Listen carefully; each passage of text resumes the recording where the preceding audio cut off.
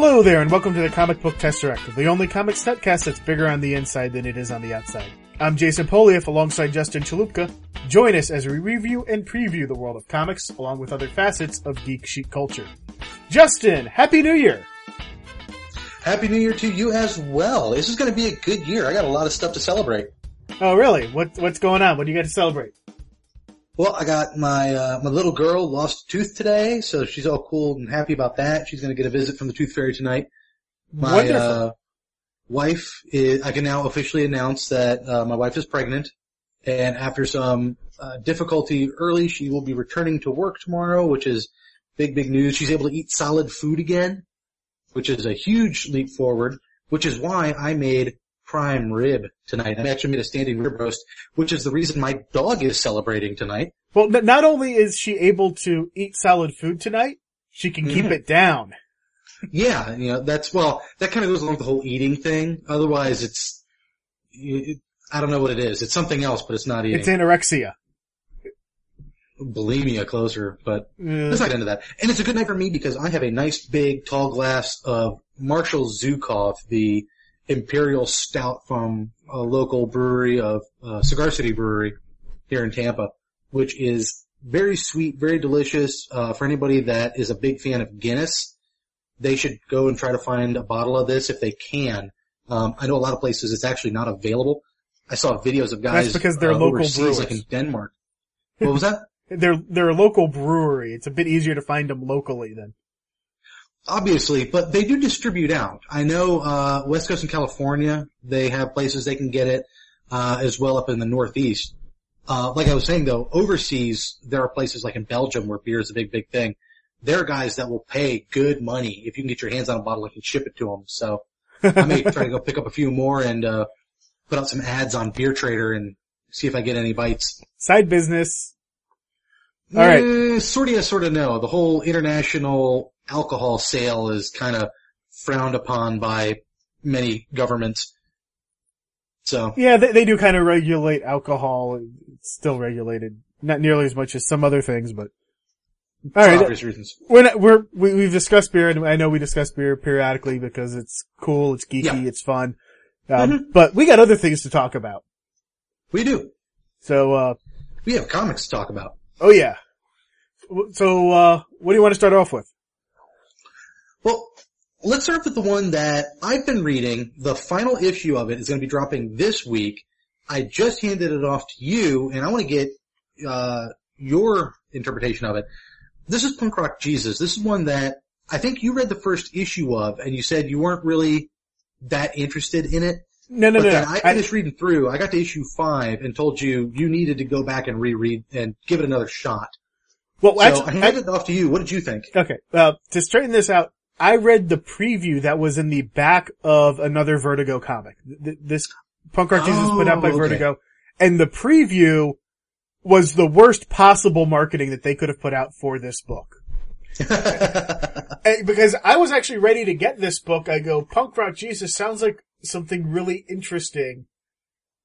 Oh wait, I just read this and it's killed any desire I have to read this. If they just printed the first 4 or 5 pages, the kind of prelude to the rest of the book that sets up one of the characters that plays out throughout the book, if they'd have just put that as the preview, I would have bought this book. But they didn't. Instead, they put in some of the information about the baby being born. Yeah. And it was a pregnancy scene, and it just kind of turned me off to the book because it didn't have the feel of what the rest of this book has. So by the sounds of it, it seems like now having actually read through it, you do enjoy it. Oh, this book was really good. It's a book that deals with cloning of Jesus' DNA supposedly from the Shroud of Turin. They create a clone of Jesus to then do a reality show based on raising him to become the next Jesus Christ. And so there's your whole premise for you.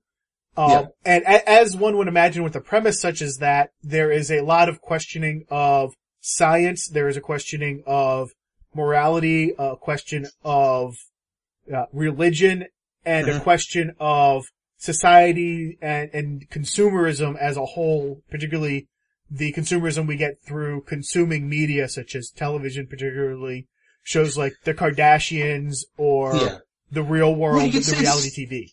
You could say just as much that it's also about consumption of religion as well. Yeah. Especially with the way some of the groups deal with this reality show where they are dead set against it, first because they think it's sacrilegious, then they turn around and embrace it because they believe that the child is in fact a savior, and then they turn on, it's this whole weird like love-hate relationship and all this kind of stuff. It's a very complex book, but not, I think, off-puttingly so. I would say if there's anybody that's ever read in on punk rock ideologies, the more kind of anarchistic and the antisocial aspects, would really appreciate this. Well, let me rephrase that. They would kind of appreciate this. The ones that'll really appreciate it are guys like us that just enjoy comics because it's just flat out a good comic. Well, it really is. It's a well done, well told story. There are some interesting setups that they are building to later.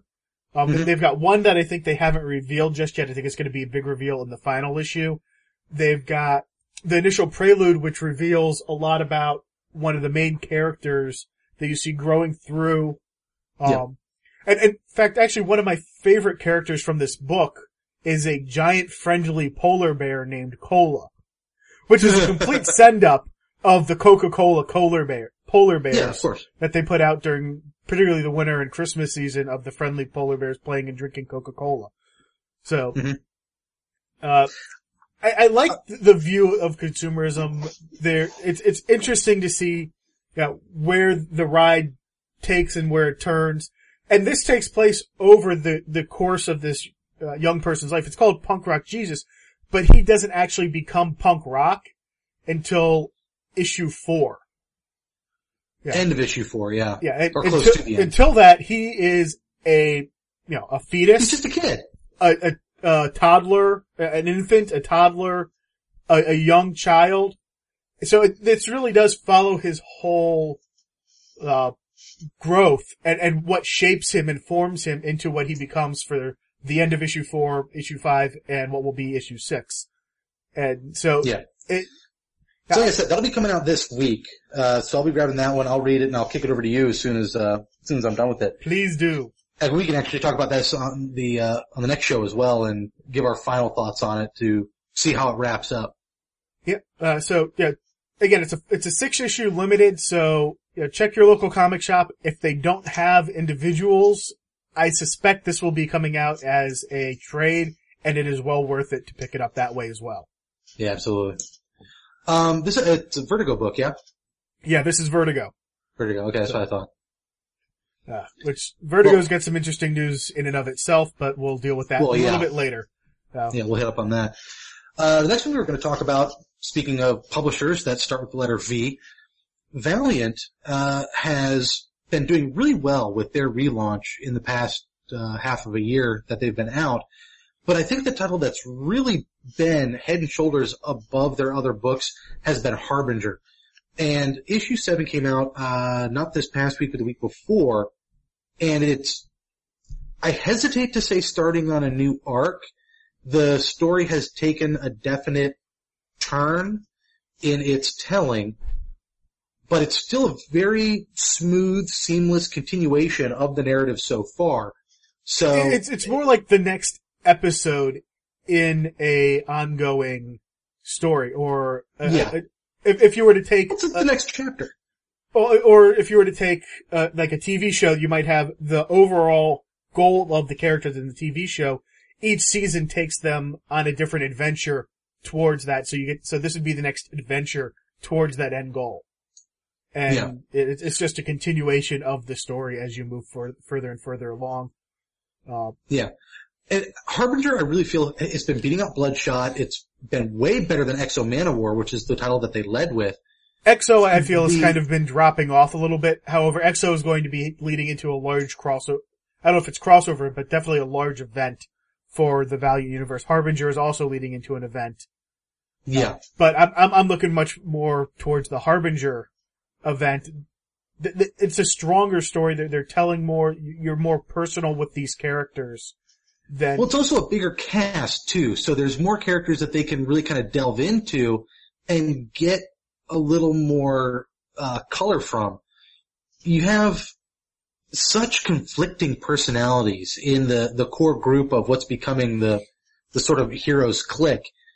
So, it's, I think, a lot easier in this book to really, for them to develop a more well-rounded story than in something like Exo, where it's just that main character with, an extra one here and there that they're kind of splattering onto the side along his trip.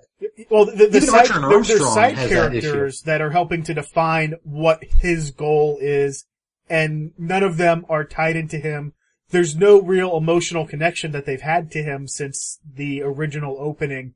They've pulled on some of those strings, but he's still much more of his solo character and not fighting as much with, not having emotional connections to those around him. He's not discovering or finding new things about himself in the new world that he's living in. It's very much just straight up fight, which to some extent is okay because he is a soldier and that's what he does. But he's also got this whole world around him to try and figure out that they're not touching. Yeah. And with Harbinger, the characters that are around him because they've become emotionally invested with him in some way, shape, or form. So, like you said, there's that tighter cohesion between them, and it really gives them a stronger motivation to even be noticeable as characters in the book. Normally they would just be throwaways, but because there is this sort of back and forth manipulation or formation between this core group. Well, he's developing relationships. Its biggest strength. Yeah, even if there's not much of an emotional connection necessarily between him and a second character, there's still a relationship of how they interact together, of who they are and why they're staying together. Yeah. That's there. Dysfunctional though it may be. Correct. Yeah, and you mentioned in Bloodshot, which is still very much about the character finding out who he is, and it started off 2 months after these two did, so it's still got some development, but a lot of it is saying, hey, we've got this character who has had his mind played with that he doesn't know who he is, and we're still showing you how he's figuring out who he is, or establishing to himself who he is. And then Archer and Armstrong, which it's still good. It's just entertaining. They're entering a new dynamic. That was more just a fun book. It really is.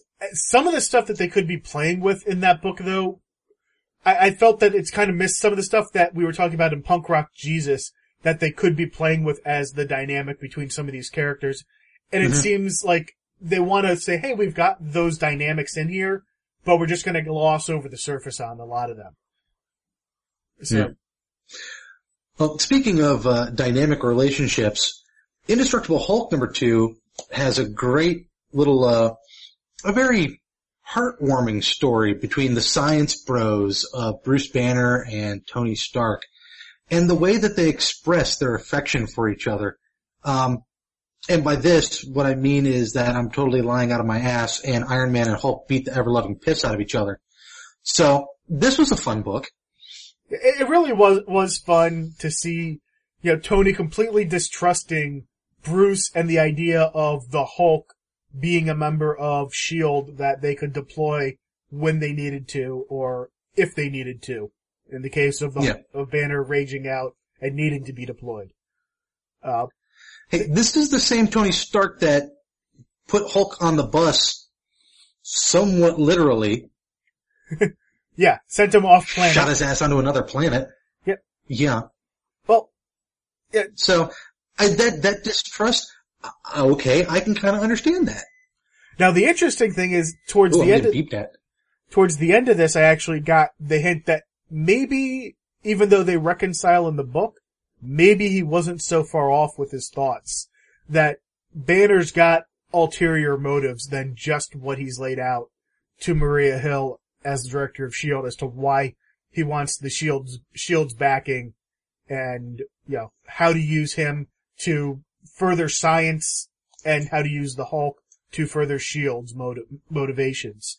Yeah. Oh yeah. Bruce is way too smart to only get one, line his ducks up one at a time and hit them one at a time. Yeah. He's no dummy. Yeah. There's something else there, but I've liked the idea of this, and it's kind of what they did with Spider-Man a couple of years ago, where they said, you know what, Peter Parker was this kid genius in high school. He was a complete nerd, but he was the one that cared about going and seeing the radioactive stuff that got him bit by the spider. He built his own web shooters. He developed the formula, built the web shooters himself. Yeah. So we knew he was smart. Why is he wasting his time just taking photographs for the Daily Bugle? And so they gave him a job with Horizon where he could actually use his brains. And that's kind of where they started this story off, with Hulk joining S.H.I.E.L.D. so Bruce Banner can use his talents to create new things. And I really like that spin. I wonder where they're going to go with the alternate motivations that they're starting to reveal in future, and to see if Hulk still stays, or at least Bruce still stays with S.H.I.E.L.D., or if they're going to determine he's too wild and again get rid of him, or where this will go. I don't need any of that. I don't want, not that I necessarily don't want, but I don't need this to be a deep book. If this were to remain the, surface plot is good enough for me slugfest, that I don't want it to completely throw it out. Not like, AVX, where it was, we're just going to have people fight because we want to have them fight. Keep that little bit of good subplot going, and just leave it there as a tease. Don't even resolve it ever. Just leave it there. Well, actually, what you'll probably find is it's coming, and I'll keep picking up this book. It'll probably be the second or third arc in this. Yeah, probably, I'm thinking second, just because of how as long as it runs that long. But, yeah. It doesn't necessarily mean that they won't be able to keep that fun level that they got going on. And, yeah. I think you, just like I, are fans of Wade's work, and Lemieux's art. For the most part. So. There's times that Wade's kind of gone off the tracks, but for the most, overall I like his stuff. Yeah. Last one I wanted to talk about that we both read, and this is only issue 1. Issue 2 came out not last week before last. And I did not have a chance to read it yet. And this is from Image, and it's called Clone. I want to say off the bat, just from reading the first issue, it's not necessarily an original idea. At least I don't think it is. It's pretty straightforward. Guy has a family, has a life, doing his own thing, finds out that there's a whole bunch of clones of him, and some want to kill him, some want to save him, and he's been thrown into the middle of it all. So, with that setup, it is leading to be an interesting story. I'm curious to see kind of where they go with it and how they want to take this in a new direction. But overall, I would say it feels pretty solid, but I'm still on the fence of being fully sold on the book. Jason, you read issue 2 already, right? Yes, I did. How does that grab you as far as it being worth continuing the story? All right. Well, you, as you said, issue number 1 just lays out the groundwork for who this person is, what the world he lives in is, and that here's the standard sci-fi twist of, he's a clone, or he's the original, and there are clones of him around. Mm-hmm. Issue 2 really starts to take this into a more unique story direction. I've actually found that with a couple of books from, one from Image and one from Boom.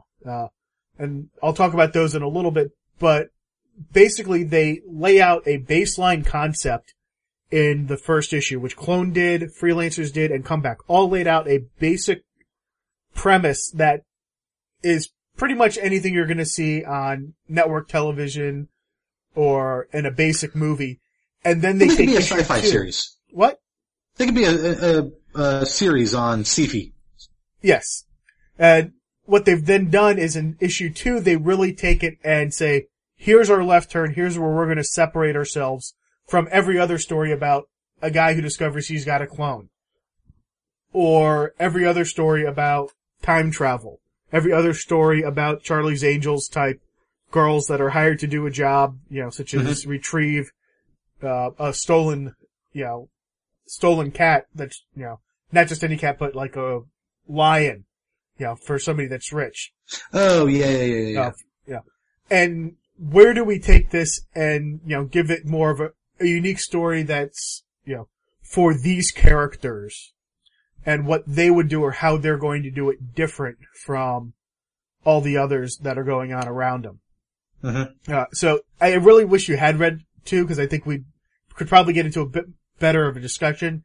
Save it for another show. Yeah, well, Clone, Freelancers, and Comeback were all leaving me with kind of it's not an original concept, but it's okay. It's decent. It was just good enough that I got to the next issue, which,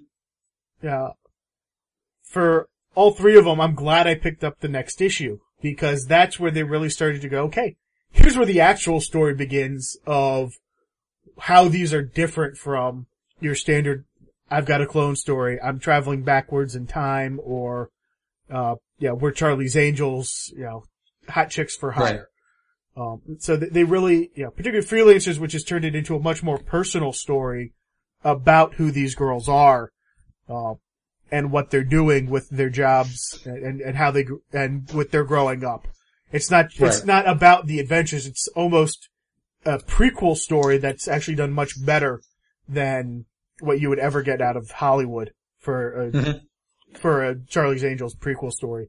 And Clone, I think, when you read issue 2, you'll find out that there is kind of a unique twist. It is still a lot that is, a standard clone fare of, okay, we've got clones and some are trying to be killed, but some are working together. And it's all about how those relationships interweave with everything. So. Yeah. I'll leave it with that. Comeback is also kind of along those same lines of, here's the new change. And so I would really say go ahead and find all 3 of those, pick them up. All 3 of them are only on issue 2. So. Yeah. Well, you had some books that, I was going to borrow, but. Freelancers and Comeback are 2 that I was going to that I'll be lending you so you can read and keep up on those. Number 13 is a brand new book. Issue number 1 just came out. And, this is Dark Horse Comics, Robert Love and David Walker.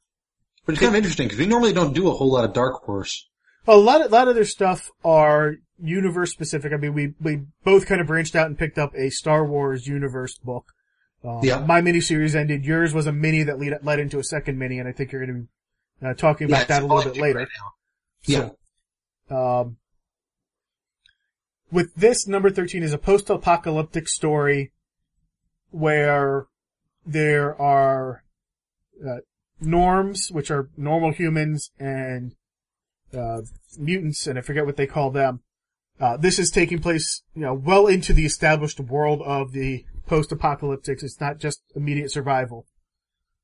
And what they've done is, you follow this group as they find what turns out to be a, strange, something that looks like a normal human, but turns out to actually have, powers and abilities that you normally would not see in a normal human being. He's super strong. He's aware of a lot more things going on around him once he wakes up. And so what you find out is there's actually 3 factions going around. One is the group that originally created number 13. And of course they call him 13 because he's got that 13 tattooed on him. So you've got the group of mutants that have taken him and are bringing him in to work with them. You've got the group that created him, and then you've got a group of rebels working within that are fighting against the group that created 13. So you've already been presented with 3 different groups that are all, kind of vying for that number 13 as he tries to figure out who he is because he's got amnesia after having woken up. It's an interesting little concept. It's bright. It's got fun. It's fun. The artwork is, very cheerful and happy. It's not a sour grapes type of post-apocalyptic future. They give a couple of pages of just kind of setup of, what happened. Actually, not even what specifically happened, just there was a change, and this is what the result has been. And then they bring you right into the group discovering and showing you these couple of factions that are going to be meeting up and fighting over 13 as he tries to discover who he is and what his purpose is going to be in this future. The last book I'm going to talk about is Amazing Spider-Man 700. Now, this book actually got Dan Slott, But you were supposed to leave with me, by the way. I haven't seen you since I picked it up. So you'll get it. Oh, I thought you okay, never mind. I left you, 698 and 699 and 699.1, I believe. So. Oh, okay, yeah. So you'll get 700 when I see you. No. I thought that was one of the ones you had left.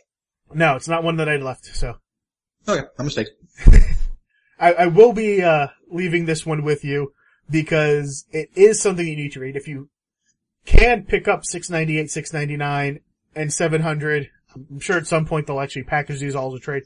But the story starts in 698.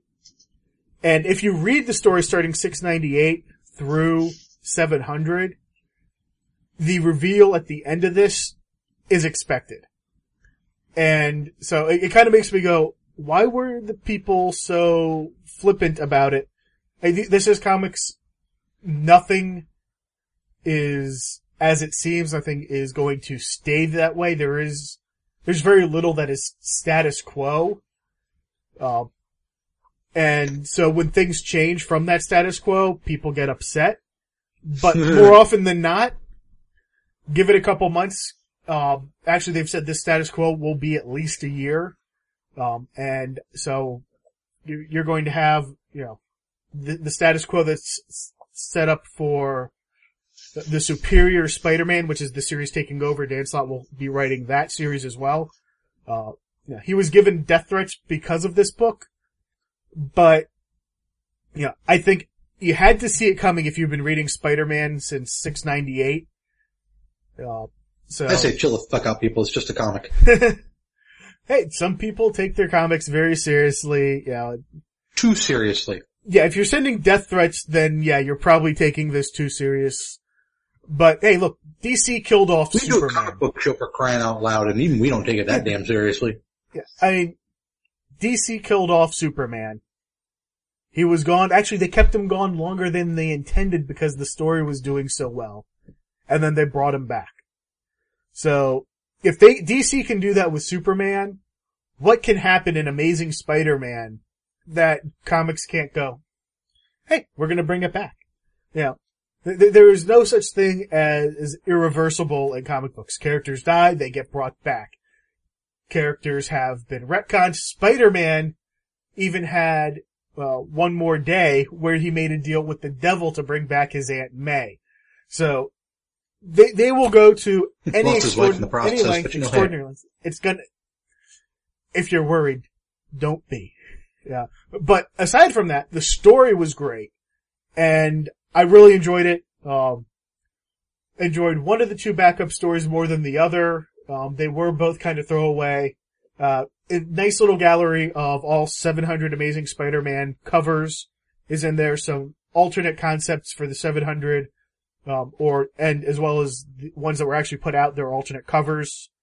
So you get to see what all those covers were, in issue 700. So, a couple of extra bonus things for you in there. But, if you're a Spider-Man fan and you've been reading, it's certainly worth reading. If you're thinking of getting Superior Spider-Man, adding that to your pull list, see if you can get an issue of 700, and it'll help set it up. They did have the Avenging Spider-Man as a 0.1 follow-up to this that is supposed to also kind of recap what's happened in the past 3 issues and set up the Superior Spider-Man. So, a bunch of different ways Marvel's making it so that you can get on board with Superior Spider-Man. Justin, looks like you've been reading some, Lock and Key though.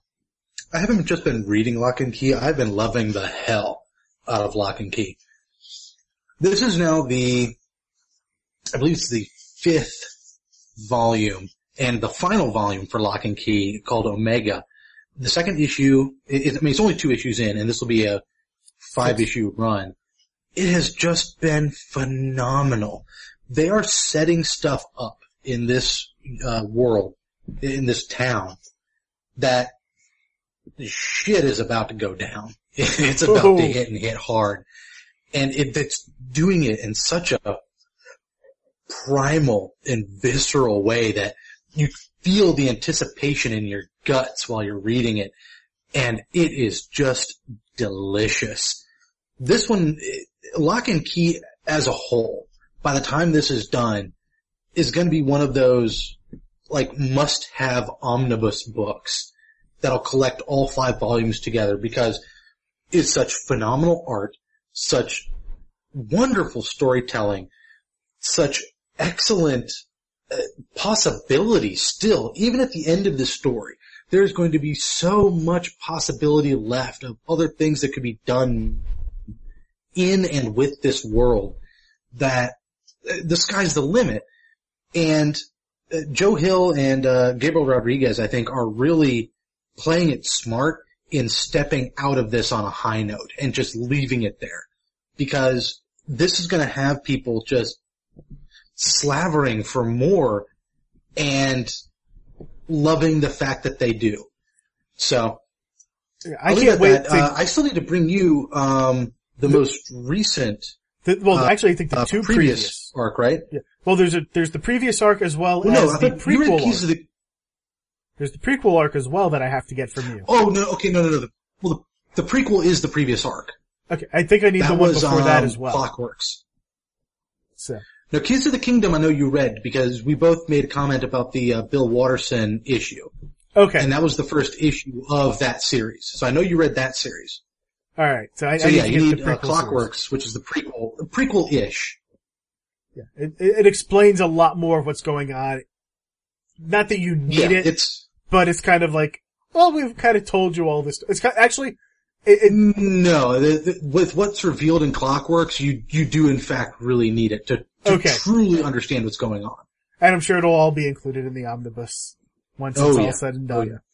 Along with a few of the other ones too, like the Guide to the Known Keys and the Grindhouse one-shot that they did as well. Yeah, and if you haven't picked up any of the Lock and Key books, go track down the Welcome to Lovecraft hardcover and buy it. And start with that and pick up the hardcovers. By the time you get through all of those, you'll either be ready to pick up single issues of the current arc on issue 3 when it comes out, or the hardcover for that one will be out as well. Which the hardcovers for these books, normally I wouldn't recommend going out and getting hardcover trades, but these really are just, physically they're great books. Real nice paper, beautiful artwork on the covers, lots of included artwork in the back, completely worth whatever extra cost there is with picking it up as a hardback. Another one that's a miniseries, this is also IDW if I'm remembering correctly, is Witch Doctor. This is one that I've been reading. I know you, I think, read the first series, I think I read the first issue, maybe first 2 issues of the original Witch Doctor mini. Yeah, it just wasn't really your cup of tea. No. It wasn't before, it's not going to be now, but I find it just friggin' hilarious. The premise of it, for those that don't remember from when we discussed it before, is essentially, Gregory House from House MD, but as a doctor of the occult in a Dr. Tavernet kind of way. So he's actually treating supernatural afflictions as if they are medical conditions. So, how do you cure vampirism? Give them a pill, and it cures them the vampirism because the vampire is actually just a parasite. That type of thing. This most recent one, the comedy on it has been ramped up a bit, so it's a more entertaining read just in that alone. The other stuff, the occultish and the horror aspects of it are still good, but it's these one-liners and situations and, if nothing else, just facial reactions and seeing the characters respond to some of the situations that they get in, that it damn near knee-slapping that it's so funny.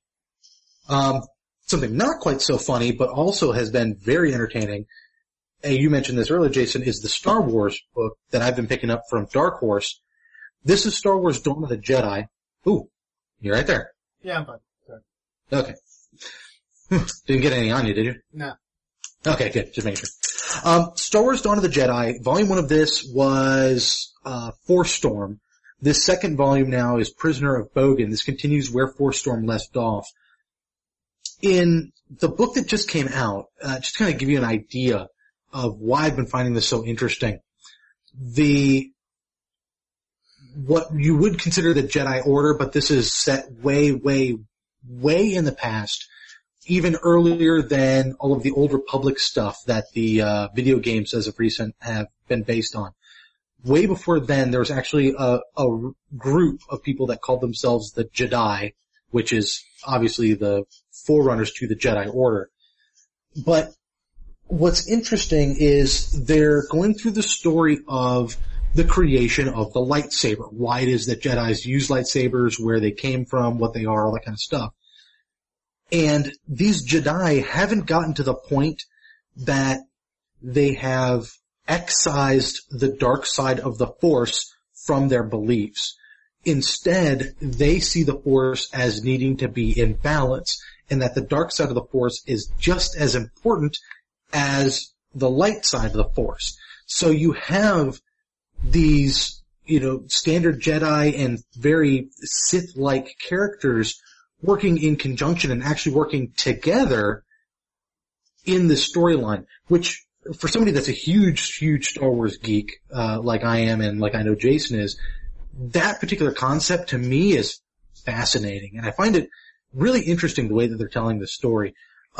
If you are a big Star Wars fan, especially if you like the lore of the universe, this is a book I think that's really worth picking up just to get this sort of unique perspective on a historical aspect of that universe. Last thing I wanted to mention real quick is Ultimate Spider-Man. The most recent one of the United We Stand storyline has come out. This is an interesting story. It, I believe, finishes off this most recent arc. I'm not entirely positive of that, but it seems like it kind of does. Or if not, it's very close too. But there's been a great dynamic between Miles Morales, the new Spider-Man in the Ultimate Universe, and Spider-Woman, who the character's name escapes me at the moment, in that she and other members of S.H.I.E.L.D. have begun to look at Miles Morales as sort of their salvation in the mistake they made with Peter and with his death. A lot of them hold a lot of the guilt on themselves for his death, and with being able to train Miles and make him less likely to fall to the same failings that Peter did are helping them to kind of better themselves. And it's been very interesting to see that occur through these books. Jason, I was handing these off to you, I think, as I was reading them, if I remember correctly, right? Yeah, with the last minute, with the Ultimate Spider-Man you have, yes. Yeah, except for I think maybe the last book or two. But yeah, I think even you remember when Spider-Woman first showed up, I mean, she was just relentless towards Miles. She did not want to see Spider-Man there. She thought he was insulting to the memory of Peter, and he had no reason to be there. Which, it's been very interesting to see her development now in the storyline, and not necessarily so much how her mind has been changed, although it has, but to understand why she had those feelings in the beginning, because it's definitely a lot deeper seated than just, I liked him, I don't like you.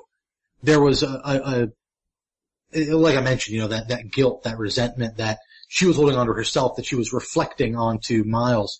And to see that illustrated out so well through these books has been part of it was she didn't want him there because she was worried he was going to get killed.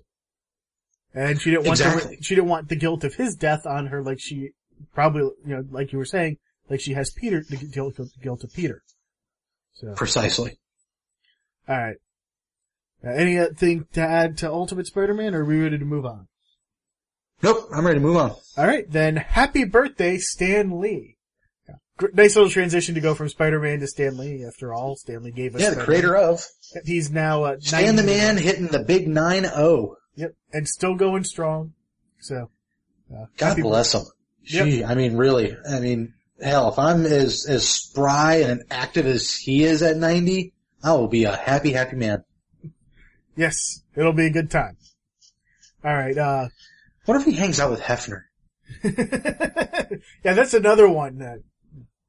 But yeah, Hefner, I'm pretty sure 90% we know the secret to his youth. 90% of his blood is Viagra. Yup. So, alright. It's the only thing keeping him upright. Ba-dum-bum. Okay, now, for those of you, that celebrate Christmas, some of you may have gotten something that was a little bit of a, wanted treat. Dan DiDio tweeted out, "Merry Christmas to everyone, even you, Wally. Maybe I'll see you in the new year." Which, a lot of DC fans are wanting to see Wally West return to the DC universe. He had been completely missing since the launch of the New 52. Mm-hmm. And, so a lot of Flash fans want to see him back. He was removed in part, that DC has said, because with making the heroes younger, and with Barry Allen as the Flash, they didn't feel there was room for Wally to have ever stepped in or stepped up to take his place in the universe as a Flash. So they had him... Which is entertaining, though, because Bart is in Teen Titans, isn't he? Yeah, but there's a bigger age gap there. And I haven't been reading Titans to know if he has come from the future like he did in the pre-52 universe. Yeah. Where he was Barry's grandson that had come back into the past. So there's also that aspect that they can be playing off of with that age difference as well. So, DiDio teasing the possible appearance of Wally West. I know some people are still looking for Stephanie Brown and Donna Troy. This may just show... I don't know, this sounds to me more like Dan just laying his wishful thinking out and fans clamoring all over it. Now, knowing DiDio, that doesn't feel like a tease to me. Knowing DiDio, I think it is a tease. And for him to pull and show Wally coming into this universe this year, it may actually buy them a little bit of time on characters like Stephanie or Donna Troy, where they can say, hey, look, we've got a plan for these characters. Give us a little time. We know you want to see them, but give us some time to build this universe, and you'll see where they fit in and how we can make it better. Yeah. So, one thing DC does not have time with anymore are Thunder Agents. They lost the rights to that property and two other Tower Comics properties that they had been using over to IDW. So, if you're fans of Thunder Agents, IDW has plans to release Thunder Agents comics, as well as Undersea Agent, and a war comic called Fight the Enemy. All were Tower Comics properties. So, IDW pushing out their own, or next steps. So jump on with that, because IDW's been having lots of good properties lately. Yeah, they do a good job with their properties. It'll be interesting to see where they go. Hopefully fans of Thunder Agents will like what they do. Now Undersea Agent and Fight the Enemy haven't been seen since the 60s, so there might be a couple of fans, but probably not many. A lot of them will probably just be happy to see them come out.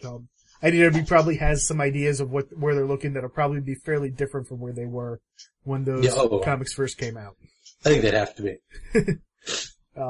Up in the upper echelons of DC Comics, and mostly on the Vertigo side, we announced Karen Berger was stepping out on the last show, and DC has announced Shelley Bond will be the Vertigo executive editor replacing Karen. With her stepping up, Will Dennis has been promoted to group editor and Mark Doyle to editor of Vertigo. DC editor-in-chief Bob Harris has earned himself a senior vice president distinction. So, his role's pretty much going to be the same thing. So he just got a little extra thing to put on his placard, but otherwise he's going to be doing the same job. It probably came with a pay raise as well. Yeah, good for him. Yep. Hank Cannells is senior vice president of Vertigo now, and John Ficarra, the Mad Magazine executive editor. is going to be answering to Dan DiDio and Jim Lee, the co-publishers for DC. So that's kind of interesting, bringing Mad Magazine much closer tied into DC Comics. So, yeah, definitely. Hopefully they'll be making fun of DC more regularly now. Because I still remember reading Mad Magazine and loving it. So. Oh God, everybody did. Mad Magazine is awesome. It still is awesome. Yeah, it still I is. just can't really bring myself to buy it anymore. Well, it only comes out. Because I'm afraid my daughter will find it. Yeah, you do have those worries, don't you? Yep. Nothing to worry about. She can't read yet. And I'll be buying it yes, for her she when she can. Reading more by the day. I was about to say pretty soon I have to lock up my comics. I was about to say she can't read Mad, but then I realized she probably could read just about everything. Sergio Aragonés, she doesn't have to. Yeah. So, about time for me to go find a copy of Mad for her. Thanks. Welcome. All right. Yeah, I'm just waiting for my daughter to get a hold of one of my Vertigo books and, Daddy, what's a what is that word? Don't worry, honey, don't worry about it. Yeah. Keep those Vertigo in your office where she can't find them. So, yeah. But what you can do is plop her down in front of the TV on January 21st to watch the new season of Ultimate Spider-Man. Based on... Yeah, she might like it. Yeah. She's more of an Avengers fan, but worth a try. Oh yeah, they're returning to Disney XD January 21st. And Yay. What? Yay. Yeah. And Walking Dead will be returning for season 4. Now, this is not that that's particularly surprising. That's a cash cow for AMC. For them not to bring that back would be an absolute travesty. Well, I think there might actually, I think if AMC were to announce they were canceling The Walking Dead, I think that might actually trigger the zombie apocalypse. It is possible, although I think if they canceled Mad Men, that would probably cause it first.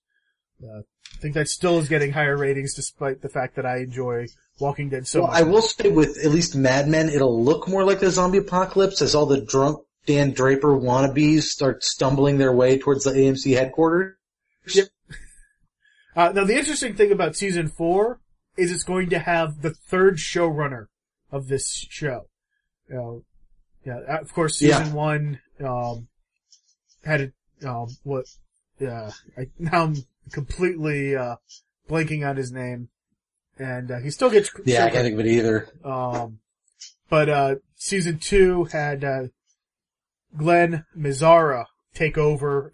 Glenn Mazzara led them for season 2 and season 3. He said he's done what he wanted to do with the show, and he's ready to move on. Put it back on track. That's what he did over the past 2 seasons. Put it back where it was supposed to be in the first place. Well, That's it. My job's done. I'm out. Yeah. You who haven't even watched season 2 because it's too far off from the comics for you to stomach. Yup, exactly right. Maybe I'll start picking it up on season 4. Now they finally got their shit together. They got their shit together. They're just not going to be following the comics. And you know what? That's okay. They still got Kirkman sitting there going, this is what we did, this is what was behind it. Kirkman! Alright. He did do very well in Celebrity Bowling, I have to say. Well, we're gonna go ahead and step aside to somebody else that's in charge of stuff, and that's Bryan Singer. What? Alright. I like that segue, that was a good one. Bryan Singer is, the director for the new X-Men Days of Future Past movie that's coming out. It'll be the follow-up to the X-Men First Class and kind of a tie-in to the original X-Men movie that Singer did. He has confirmed that Hugh Jackman will be in the movie. And really, normally we don't talk about, casting rumors and stories, even confirmations. We've done a little bit of it. But movies are so, they take a year and a half, 2 years often to come to fruition. Things change. But, Hugh Jackman just seems to want to play Wolverine in everything. So, I gotta give it up to the guy. Cause he's been in so many, he's been in all of the original 3 X-Men movies. He had a cameo in X-Men First Class. He's had his own piece of shit Wolverine movie. He's got a new Wolverine movie coming out. So, he's actually been, fairly, popular with playing that character. it'll be interesting to see who, if anybody, gets to plays the same character more times in a movie or series of movies. He's got to be getting up there close to Connery playing Bond, which is the only person I can think of. Yeah, actually, now that you mention it, actually, pretty close. No, there's one other person, but it is that same series, and that would be the actor who played Q in all but the 2 most recent Bond movies. Oh, yeah. 20 movies of the same actor playing Q, so. Because everybody loves Q. So. Anyway.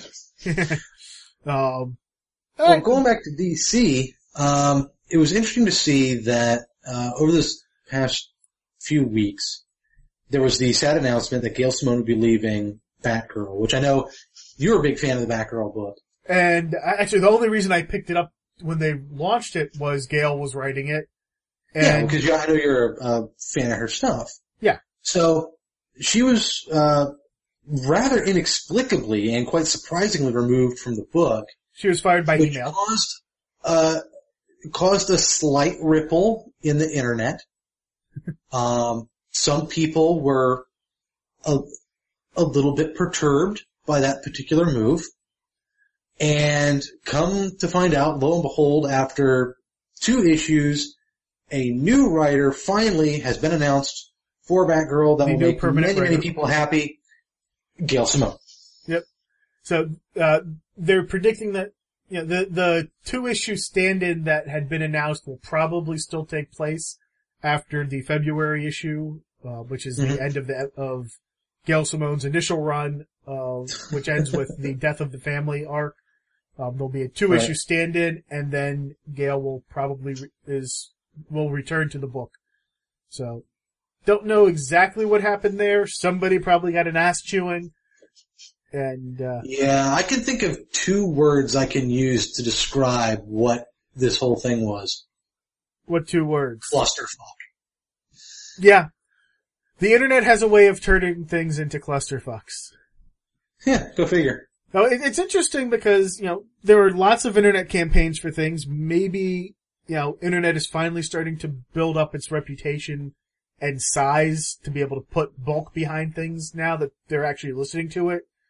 Because I'm sure the internet went wild when they canceled Firefly, but that was 10 years ago, and it didn't have the bulk, the size that it has nowadays. That it can actually change the way that people are viewing things when shows get canceled and such. Sorry, DC, the mob has spoken. You will not change. So, we'll go ahead and discuss IDW then, since DC's not changing. They've announced a new series called The Colonized. This is a new 4-issue mini that's going to start in April.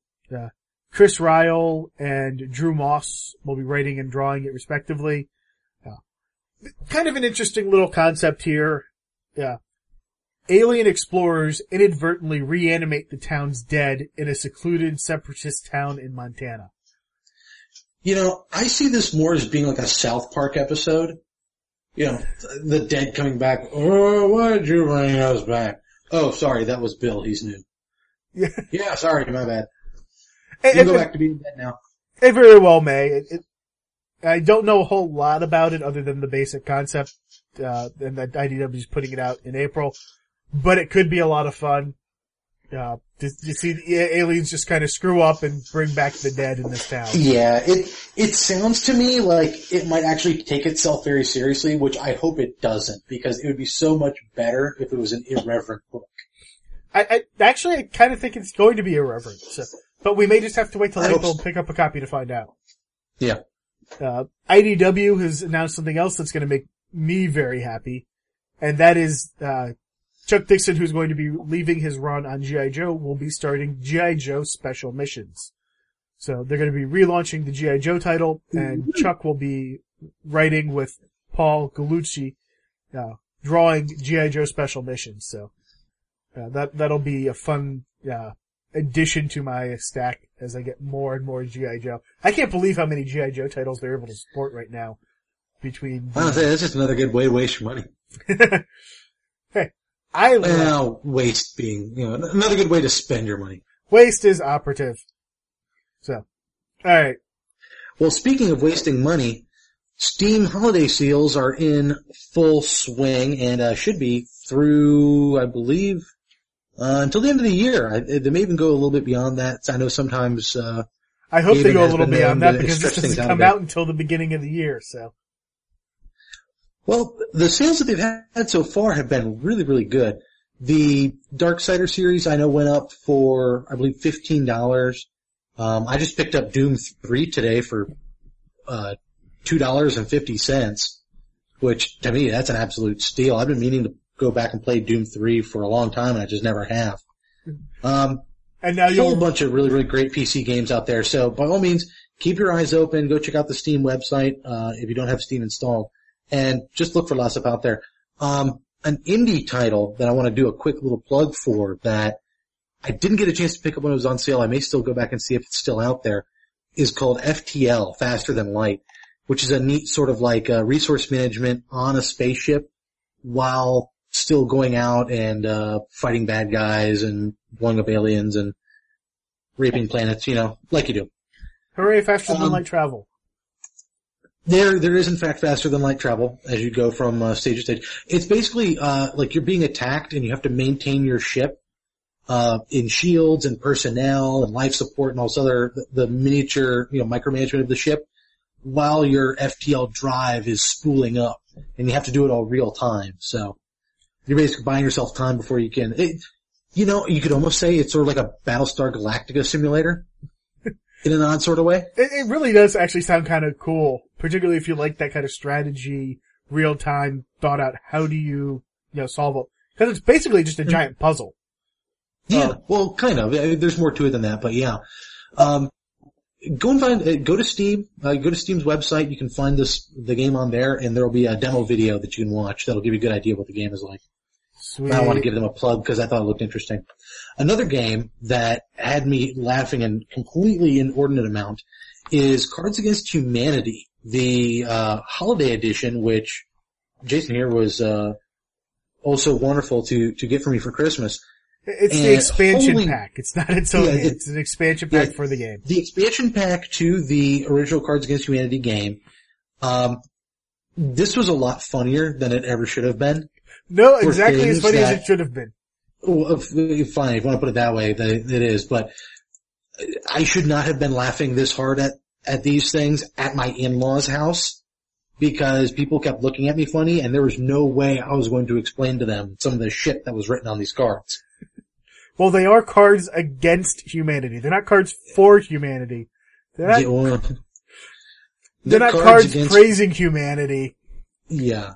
They're cards against my familial cards of the joys of humanity. Oy vey. Yeah. That's my line. Okay. So. Something you were going to mention, Neverland, the TV show. This is the British show, right? Well, it's not a show, and I don't know, it may very well have been produced in Britain. It's actually a 2-part, stories. They're an hour and a half long each. So it very well may have been part of, say, Masterpiece Theater, or another one of those, just like Sherlock is. Yeah. And this was a fun, Neverland, of course, being Peter Pan, which, we've discussed a number of different things. I'm a huge fan. My mom grew up loving my mom loved Peter Pan when I was growing up, so I've become a huge fan myself. We're both fans of Peter Panzerfaust. Yep. And so, seeing this, I go, I gotta check out, see what this movie is. And I gotta say, the first half of this had me completely off balance. I was trying to figure out, for the most part, they introduce a Peter, they introduce, some characters around him that you go, oh, those must be the Lost Boys that are living with Peter in this orphanage in London. And, slowly things start forming together and you wind up, you see how they get to Neverland and you start seeing elements of the traditional Peter Pan story. Part 2, particularly once you've digested all the differences that take place in the first one and how it stands out from a traditional Peter Pan story, you really start to see the elements lining up that lead this and turn it into a prequel for the classic Peter Pan story. It leads right up and bumps right into the beginning of the classic Peter Pan story. So you're saying it explains why he wears green tights and looks like a girl? No, that was because women are generally smaller than men and thus easier to use on the stage pulleys to have fly across the stage, and were usually cast by women in the stage play. That usually is the explanation for that. See, now this show has already failed me. Actually, I'm looking for something plot relevant. I want a plot relevant explanation of, hey, you should look like a chick. Let me put the spell on you. Hey. Actually, he doesn't. These green tights will hide your bulge and you won't look as much like a dude. Here you go. There. He actually doesn't wear tights in this at all, and actually wears pretty much a suit from the 19th century London or so. And as he goes on, you start to see some of it get torn and tattered. There are periods where they're hanging out with the Indian tribes, and so you start to see some of the Lost Boys wearing Indian clothing because their clothes are tattered or need to be cleaned. So are the Indians just as racially insensitive in their depiction as the good old original Disney? No. I don't know. But there is some really cool and, at least from what I've seen, unique story points and elements to the telling of this and how it came to be. I really enjoyed it as a Peter Pan fan. After watching the first half, I wasn't sure if I could recommend it to my mom, being that a lot of it is so far from what you expect Peter Pan to be. And they bring it right back. By the time you get to the end, you've come full circle, and it is Peter Pan. It does suffer a little bit from budgetary constraints. There are some points where you're going, okay, that was just a bad effect. Some of it, you're going, okay, that's done much better.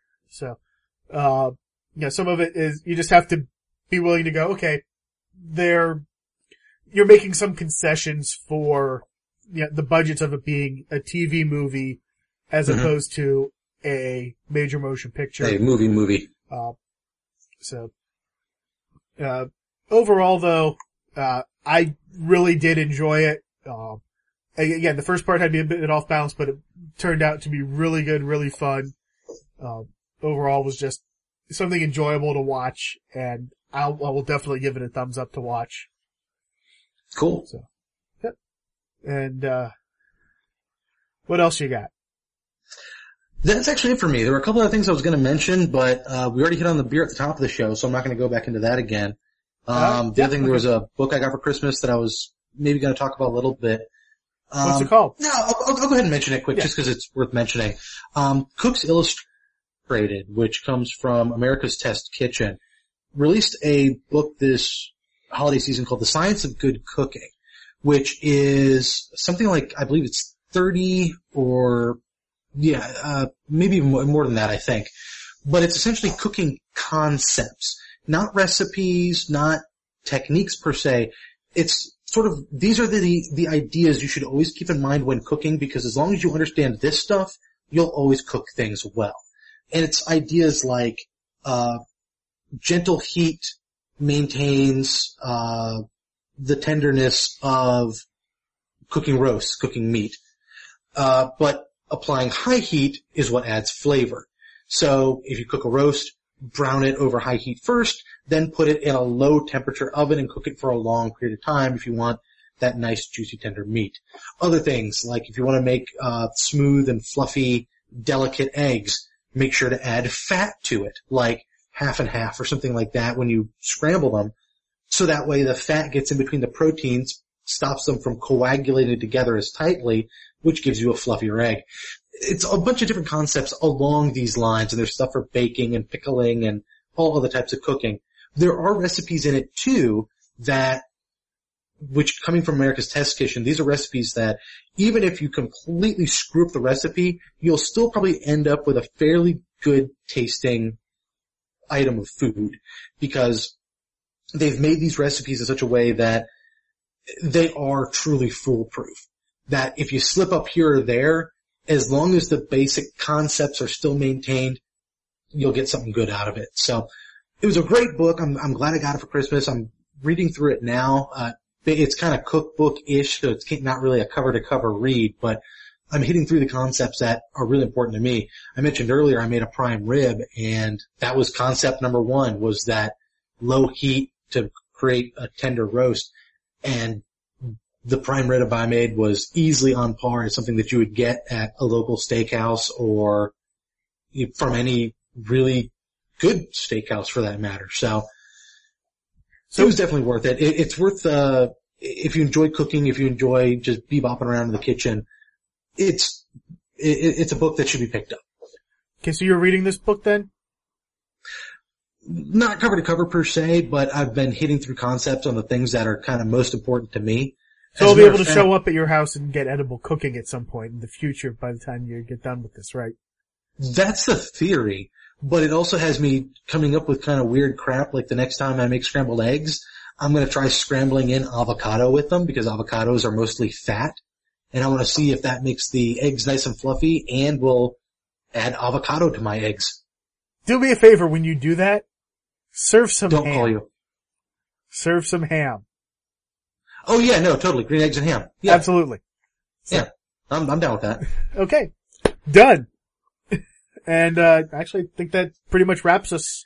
Yeah, I think we are in fact done. Alright, then, check us out. We release episodes on the 1st and 16th of every month. Our contact information is at about.me/comicbooktesseract. That's where you can get our website, Facebook, G+, Twitter, email, text us, or leave us a voicemail. All of it available at about.me/comicbooktesseract. So go ahead and check that out. For Justin Chalupka, I'm Jason Polieff, and we'll see you next time we step inside the Tesseract.